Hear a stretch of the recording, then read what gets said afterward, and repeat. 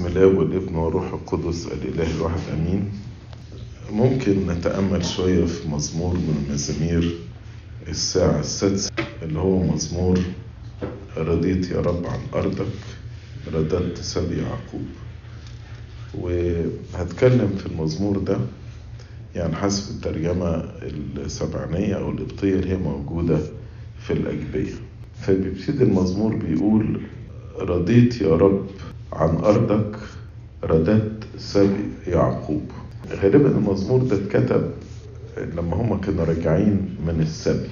بس أول سؤال نسأله كلمة أرضك دي معناها إيه؟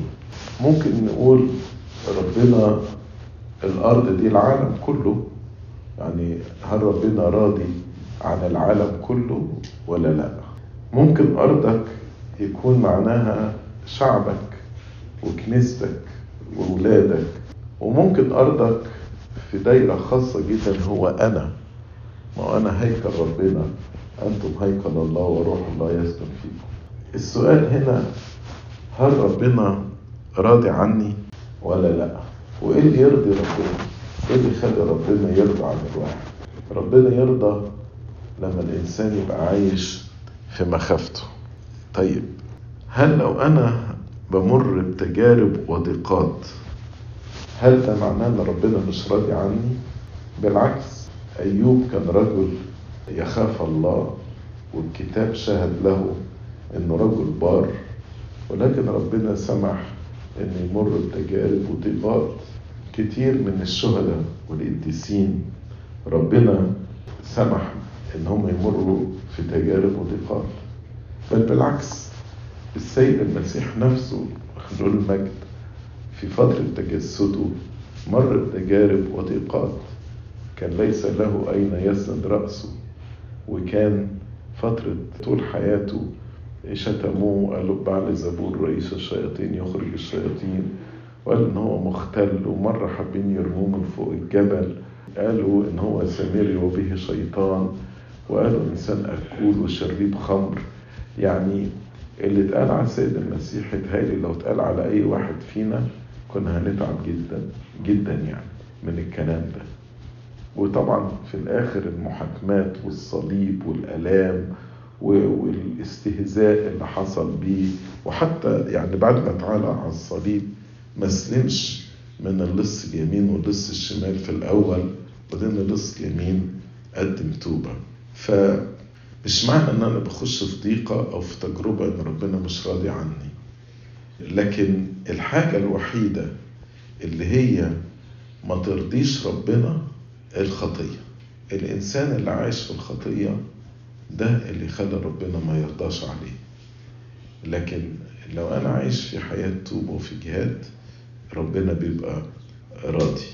وبعدين خلي بالك قال رضيت يا رب عن أرضك، ما قالش رضيت يا رب عن أرضي بل أرضك. فأنا ملك ربنا.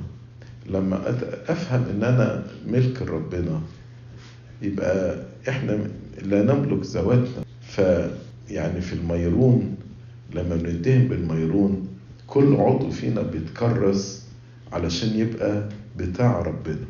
عينيا بتاعت ربنا، لساني بتاع ربنا، فكري بتاع ربنا، وداني بتاعت ربنا. لما الإنسان يعرف كده إن أنا مش ملك نفسي ولكن ملك ربنا، فيبقى إنسان حريص جدا. من الآيات الصعبة اللي قالها بولس الرسول لما اتكلم على خطية الزنا، قال أفآخذ أعضاء المسيح وأجعلها أعضاء زانية. كلمة أعضاء المسيح ده يعني عينيا عينين المسيح، إيديا إيد المسيح، لساني وفمي ده فم المسيح. فهنا ديا بتخلي الإنسان يبص بقداسة لجسده. فلو أنا ببص لنفسي بقداسة زي ما بتعامل مع الهيكل وزي ما بتعامل مع المذبح، ديا هتساعد الإنسان كتير إنه ما يسمحش لفكر غريب ولا خطية غريبة ولا شهوة غريبة تخش جوه قلبه. وبرضو لما تقول رضيت يا رب عن أرضك، لو أنا شاعر جامعية الكنيسة. يعني احنا نقول نؤمن بكنيسة واحدة مقدسة جامعة. يعني ايه جامعية الكنيسة؟ يعني أنا عضو في جسد، أنا عضو في جسد. فالواحد ما يطلبش بس رضا ربنا لنفسه، إنما أطلب رضا ربنا لكل إخواتي اللي في الكنيسة وكل إخواتي الأرثوذكس، بل أطلب رضا ربنا عن العالم كله، وعن خاصة المتعبين والمتضايقين والذين ليس لهم أحد أن يذكرهم. أطلب أن ربنا يبقى راضي عن العالم كله وعن الخليقة كلها، لأن أنا جزء من الخليقة وأنا كاهن الخليقة. الإنسان هو كاهن الخليقة فبيشفع في الخليقة. أمال ليه طب أنتوا بنصلي في الأواشي؟ نصلي من أجل مياه النهر، نصلي من أجل سلامة البهائم، ونصلي من أجل الزروع والعشب، ونصلي من أجل الأهوية، لأن الإنسان كاهن الخليقة يشفع في كل الخليقة أمام الله. فبنطلب رضا ربنا عن كل الناس. في أشية السلامة نقول الرئيس والجند والوزراء والمشيرون والجموع وجيراننا ومداخلنا ومخارجنا. نطلب على كل حد إن ربنا يبقى راضي عليهم، ونقول زينهم بكل سلام، يا ملك السلام أعطينا سلامك. طبعا في الفئات اللي احنا بنذكرها في ناس يمكن مش مسيحيين خالص، وفي ناس ممكن يكونوا ملحدين، لكن بنصلي من أجل الكل ونطلب رضا ربنا على الكل. أحيانا بنلاقي مثلا عيب أو تقصير أو نقص، الواحد بدل ما يطلب رضا ربنا يبقى واقف بينتقد النقص. فممكن الواحد ياخد موقف المتمرد أو المتذمر، أو ياخد موقف المتفرج، أو موقف الناقد، أو موقف المحارب، أو موقف المنقسم.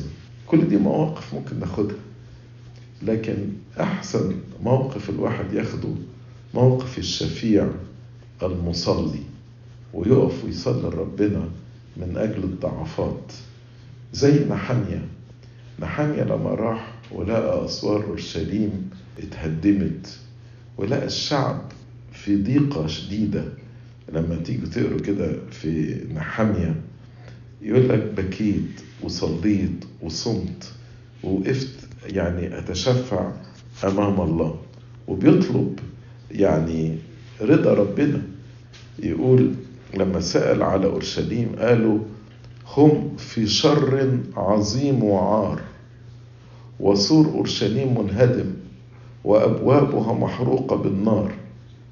فنحمية عمل إيه؟ يقول فلما سمعت هذا الكلام جلست وبكيت ونحت أياما وصمت وصليت أمام إله السماء. ما قالش يستاهلوا، ما هو كله كان غلط في غلط، ما هو الملك هو بسبب عناده خلانا نروح السبي، هو ده اللي حصل. ما عملش كده، إنما وقف ويطلب رضا ربنا.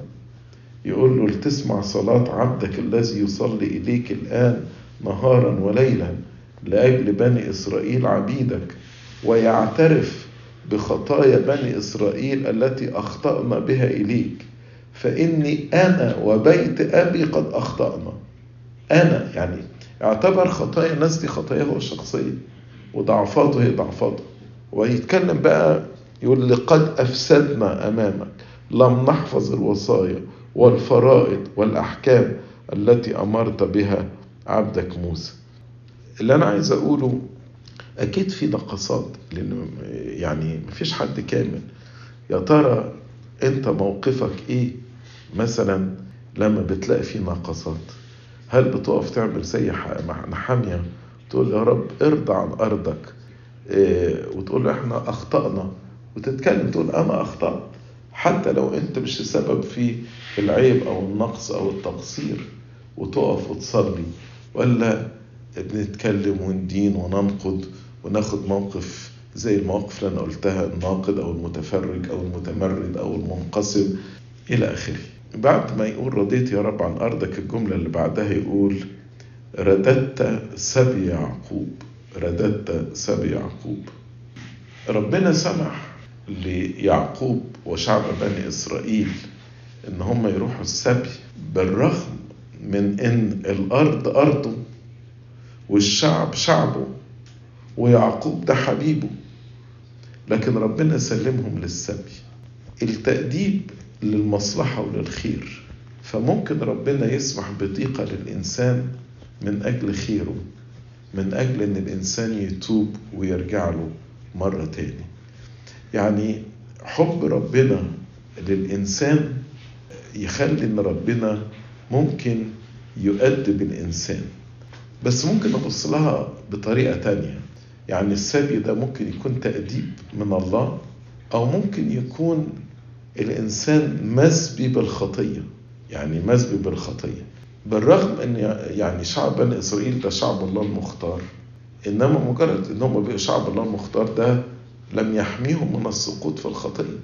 هكذا إحنا متعمدين ومدهونين بالميرون وأعضاء في جسد المسيح، لكن ممكن ده برضو لا يمنع إن إحنا ممكن نسقط في الخطية. عشان كده زي ما بولس الرسول قال لا تستكبر بل خف، لا تستكبر بل خف. عشان كده دايما البابا توادرس نصيحة جميلة يقولها، يقول لك لو عشت كل يوم في حياتك في الدير زي أول يوم دخلت فيه الدير تبقى قديس، لأن أول يوم نبقى إحنا في تدقيق شديد وفي حرص شديد. فالواحد يبقى حريص لألا الخطية تسبيه، نسبة بالخطية. أي نعم في المعمودية بناخد طبيعة جديدة، ولكن بالرغم من كده ده ما بيدناش عصمة. أنا باخد على طبيعة جديدة ولكن لا يعطينا عصمة. طبعا ربنا لا يريدنا أن نسبة، ولكن إحنا أحيانا بإرادتنا بنسبي أنفسنا. وياما ربنا رد سبينا، زي ما بنقول رددت سبي يعقوب. مرات كتيرة ربنا رد السبي بتاعنا، أو ربنا مثلا رد السبي بتاعي من خطية زي خطية الغضب، وبعدين أجي أنا أوقع نفسي في خطية تانية الإدانة، ربنا يخلصني من الإدانة، أوقع نفسي في خطية تانية، وربنا بيرد السبي بتاعي ولكن أنا بعود للخطية. وأحيانا الإنسان لما بيقع في الخطية بدل ما يتحمل المسؤولية يلوم ربنا، يقول له فينك يا رب، ليه سيبني بقع في الخطية دي؟ ربنا عمره ما يسيب الإنسان يقع في الخطية، لكن أنا بإرادتي بدي ظهري لربنا وبقع في الخطية. أنا اللي بكمل إرادتي بفصل نفسي إن أنا أقع في الخطية، لكن ربنا استحالة يعني يرتب إن الإنسان يقع في سبي الخطية. أحيانا كتير مننا لا نحب سبي الخطية، ولكننا المشكلة إن احنا نحب الأشياء التي تؤدي إلى السبي. واخدين بالكم؟ يعني محدش عايز يبقى في السبي، ولكن في بعض شهوات أو بعض رغبات أحبها هي اللي بتؤدي في الآخر إلى السبي. لو قاومت اللذة بتاعة الرغبات دي مش هقع في سبي الخطية. وربنا بيرد السبي بتاعنا. يعني بطرس الرسول لما وقع في الإنكار وبقي مسبي ربنا رده إلى رتبته الأولى. ومريم المجدلية لما دخلها 7 شياطين ربنا رد السبي بتاعها. في صلاة نص الليل في تحليل الكهنة بنصلي من أجل المربوطين بكل رباطات الشياطين. طلبة قوية جدا، طلبة قوية جدا. ومعلمنا قديس بولس الرسول في عبرانيين يقول اذكروا المقيدين كأنكم مقيدين مثلهم. مش شرط المقيدين اللي هم في السجن، لكن المقيدين بالخطية. يعني من الخطايا المشهورة قوي في المجتمعات المغلقة خطايا الإدانة، لأن ضعفاتنا واضحة لبعض، هتلاقي كلنا بنقع في خطية الإدانة كتير يعني. لكن لو حطيت قصادي الآية دي اذكروا المقيدين كأنكم مقيدين معهم، يعني أخويا اللي مقيد بخطية وعمال يقع في الخطية دي مرارا وتكرارا، لو أنا بصيت للخطية دي كأن مقيد معاه، اذكروا المقيدين كأنكم مقيدين معهم، واعتبر ان انا دي خطيتي وصلي من اجله ومن اجل توبته وأكنها دي خطيتي انا، ده هيكون احسن بكتير من ان احنا نقع في خطية الإدانة. فبعد ما قال رضيت يا رب عن أرضك رددت سبي يعقوب، يقول غفرت أثام شعبك سترت جميع خطاياهم. غفرت أثام شعبك، ربنا حمل الصليب وحمل خطايانا. وبولس الرسول قال كلمتين على ربنا الحقيقة صعبين قوي الواحد لما يقراهم كده، إنه يقول صار خطية وصار لعنة، صار خطية وصار لعنة. كل ده علشان يغفر أثامنا، ستر خطايانا بدمه. وكلمة كفارة باي ذا واي معناها to cover، يعني يستر. ربنا بمحبته للخاطي وبمغفرته ومرحمه ستر.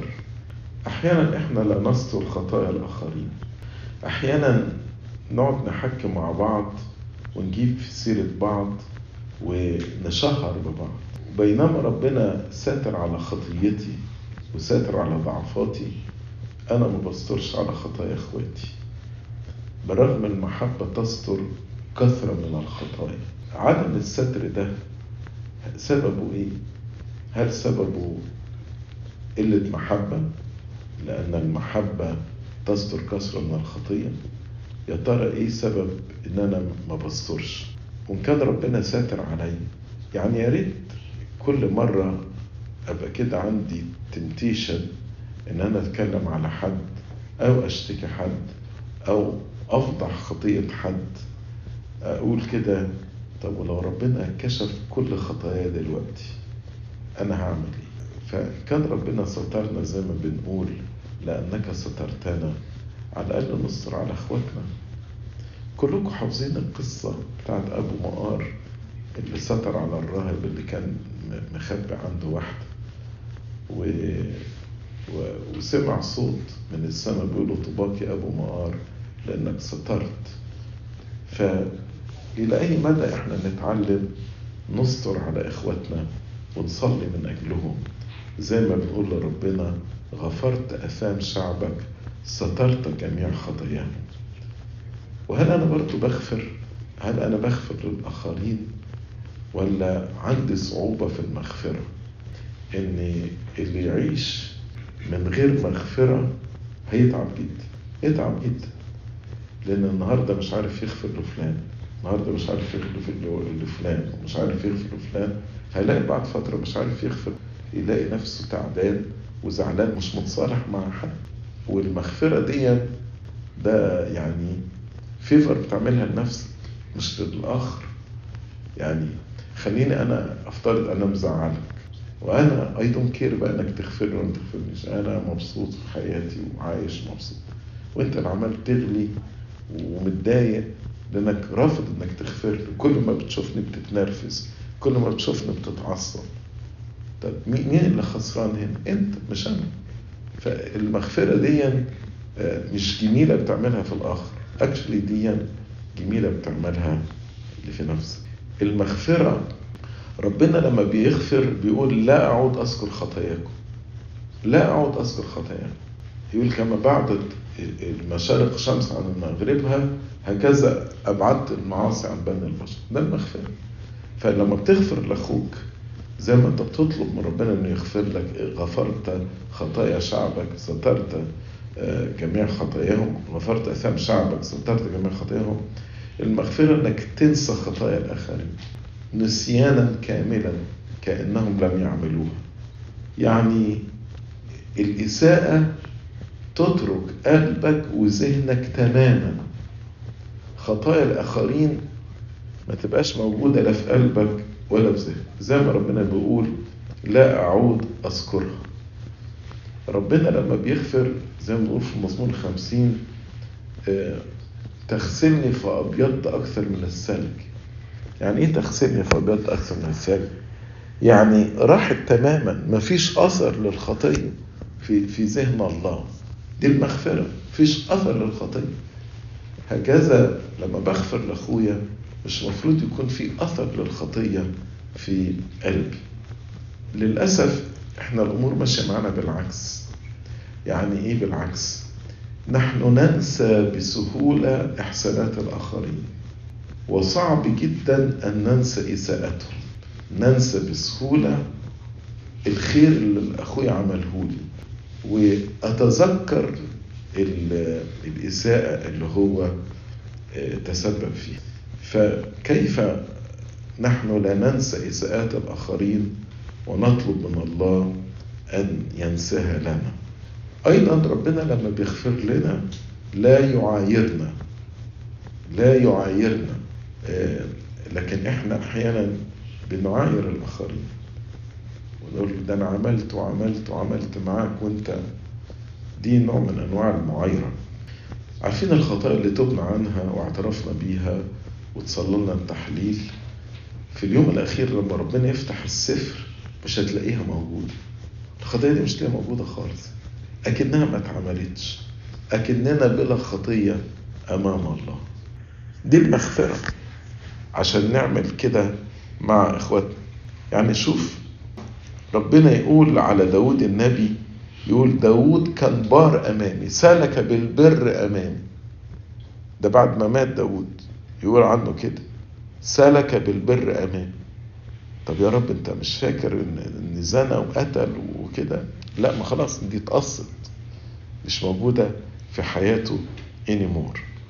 فربنا يغفر الخطية ويستر على الخطية، يغفر الخطية ويستر على الخطية. فهل لما بنطلب من ربنا دي أنا لازم أعمل كده، أكون بغفر خطايا إخواتي وبستر على خطايا؟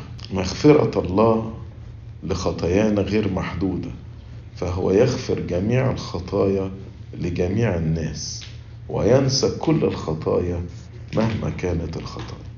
بعدين يكمل في المزمور يقول حللت كل رجزك، رجعت عن سخط غضبك.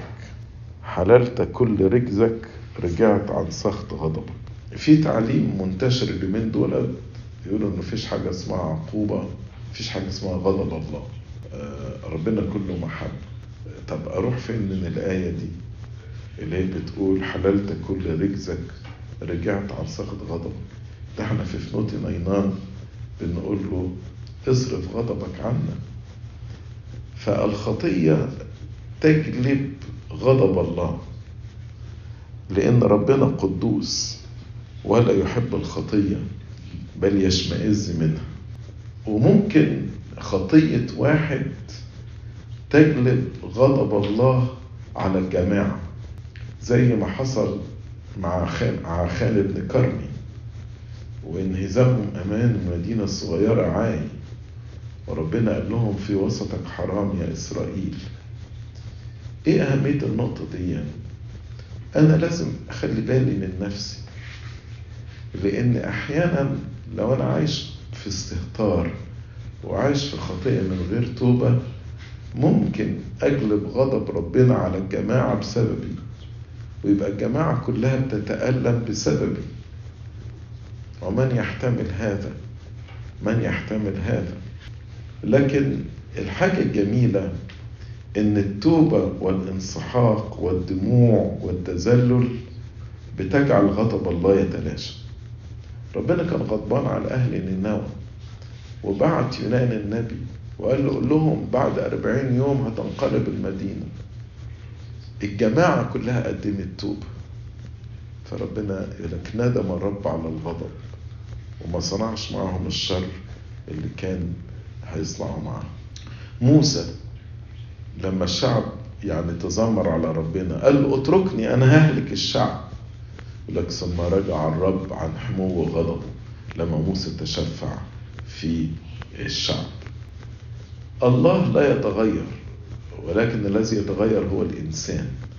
فأنا لما بتوب التغير اللي بيحصل فيا بيخلي ربنا بيرجع عن حمو غضبه. غضب ربنا شديد وغضب ربنا صعب، من يستطيع ان هو يحتمل غضب ربنا؟ وغضب ربنا عادل بعدل. تعجبني قوي كلمة اللص اليمين لما بيقول نحن بعدل جوزينا. نادر قوي قوي قوي ان واحد لو مثلا عمل مشكلة في الشغل بتاعه وادوله جزا، ولا عمل مشكلة مع القانون وادوله يعني عقوبة ولا تيكت ولا اي حاجة، تلاقي دايما الناس بتشتكي ان هم مظلومين. نادر قوي لما واحد يقول نحن بعدل جوزينا، نادر. طبعا مع ربنا لا، عادل. يعني نقول له وتغلب اذا حكمت. يعني لو تجرأ انسان يحكم ربنا ويقول يا رب انت ظلمتني، ربنا هيغلب. تغلب اذا حكمت. هو الحقيقة احنا نستحق بسبب خطايانا وتعدياتنا نستحق غضب ربنا، ولكن عشان كده كل ما ابونا في القداس يقول ورسم يوما للمجازاة هذا الذي يظهر فيه اليدين المسكونة بالعدل، بنقول ايه؟ كرحمتك يا رب وليس كخطايانا. تعجبني في كيهك لما نقول في مديح مرحمك يا إله، نقول إن حكمتنا بعدلك فلا نجد حجة. يعني لو ربنا هيحكمنا بعدله، ايه الحجة اللي ممكن نلاقيها قصاد ربنا؟ بعد كده يقول ارددنا يا إله خلاصنا واصرف غضبك عنا. هل إلى الأبد تغضب علينا أو تواصل رجزك من جيل إلى جيل؟ ارددنا يا إله خلاصنا، طلبة جميلة وعميقة. ردني يا رب من الضلال، ردني من الخطية، انت إله خلاصنا. ردني من الخطية المحيطة بي، ردني من ضعفي، ردني من استسلامي، ردني إلى رتبتي الأولى زي ما رديت آدم. ردني يا رب إلى الصورة الإلهية. رد لي يا رب ثياب البيضاء اللي خدتها يوم المعمودية. صالحني معاك. ردني يا رب إلى قلبك. ردني يا رب إلى محبتك الأولى. أنا يا رب تركت عني محبتك الأولى. أنا يا رب زي الدرهم المفقود اللي قعدت تدور عليه لغاية لما لقيته، وزي الخروف الضال اللي خرجت تبحث عليه لغاية لما شلته ورجعته، وزي الابن الضال اللي انت يا رب خدته بالأحضان لما رجع. ردني تاني يا رب إلى بيتي، ردني إلى بيتك، ردني إلى قلبك، ردني إلى محبتك. ارددنا يا إله خلاصنا. وكلمة يا إله خلاصنا لأن يا رب ليس باسم غيره الخلاص، فيش حد هيخلصني غيرك. خلصني يا رب باسمك القدوس، واصرف غضبك عنا. لا تسمح يا رب ان احنا نقع تحت غضبك، لانك لو غضبت علينا يا رب احنا هنفنا. ردنا يا رب الى نفوسنا زي ما الابن الضال رجع الى نفسه. نفسي ضايعة مني، ردني الى نفسي. ردني يا رب الى ضميري، وخليني اسمع روحك القدوس مرة تانية داخل قلبي. ردني يا رب زي ما خليت الابن الضال يرجع إلى نفسه ويقوم ويرجع لبيت أبوه. في أرض السبي بنفتكر مزمور على أنهار بابل هناك جلسنا فبكينا عندما تذكرنا صهيون. فردني يا رب من أرض السبي وأرض الخطية إلى أرض الفرح، إلى أرض الموعد. أنا يا رب يمكن عايز أرجع بس مش قادر، فأنت يا رب بمعونتك وبنعمتك تقدر ترجعني. أنا يمكن يا رب عندي الإرادة ولكن العجز في العمل، وزي ما المزمور بيقول إن لم يبنى الرب البيت فباطل يتعب البناؤون. تعال يا رب واعمل، أنت الذي تعمل فينا أن نريد وأن نعمل. تعال يا رب اشتغل معايا زي يا رب ما قلت ليعقوب زمان أنا أكون معك وأردك إلى هذه الأرض. تعال يا رب وردني. أنا يا رب مغلوب من طبعي ومغلوب من ضعفاتي. أنا دخلت جوه شبكة الصيادين، الشياطين اصطادوني مثل عصفور، لكن يا رب تعالى نجيني زي ما المزمور بيقول: نجت أنفسنا مثل العصفور من فخ الصيادين، عوننا من عند الرب. أنا يا رب يمكن جوه جب الأسود مع دانيال خرجني من جوف الحوت زي ما خرجت يونان، خرجني من سدوم وعمورة زي ما خرجت لوط. ردني يا رب، لأنه إذا ما رد الرب سبي صهيون صرنا مثل المتعزين. لما تردني يا رب من سبي الخرطية هبقى يا رب متعزي وفرحان. ردني يا رب لأني ليس لي إنسان يلقيني في البركة. تعال يا رب وقول لي: أتريد أن تبرأ؟ أنا نفسي يا رب أبرأ. تعال قل كلمة كما قلت للمفلوج وقلت له: قوم احمل سريرك وامشي. المزمور بيقول: يرد نفسي، يهديني إلى سبل البر. فتعال يا رب رد نفسي، امسك ايدي يا رب واهديني إلى سبل البر. ده يعقوب الرسول بيقول: إن رد أحد إنسان عن طريق ضلاله ينقذ نفسا من الموت. فأنت لما تردني رددنا يا إله خلصنا. لما تردني يا رب أنت بتنقذ نفسي من الموت الأبدي ومن الهلاك الأبدي. ارددني يا رب لأنك قوي، أنت الوحيد اللي تقدر تردني. ارددني يا رب زي ما أرددت قبل كده من قبلي مريم المصرية وبلاجية وموسى الأسود وغسطينوس. ارددني يا رب من أرض الخطية. يعني أنا هكتفي بالجزء ده، لكن المزمور ده من المزامير الجميلة اللي يعني ممكن يكون لنا فيه تأملات أكتر من كده. لإلهنا المجد الدائم إلى الأبد. آمين.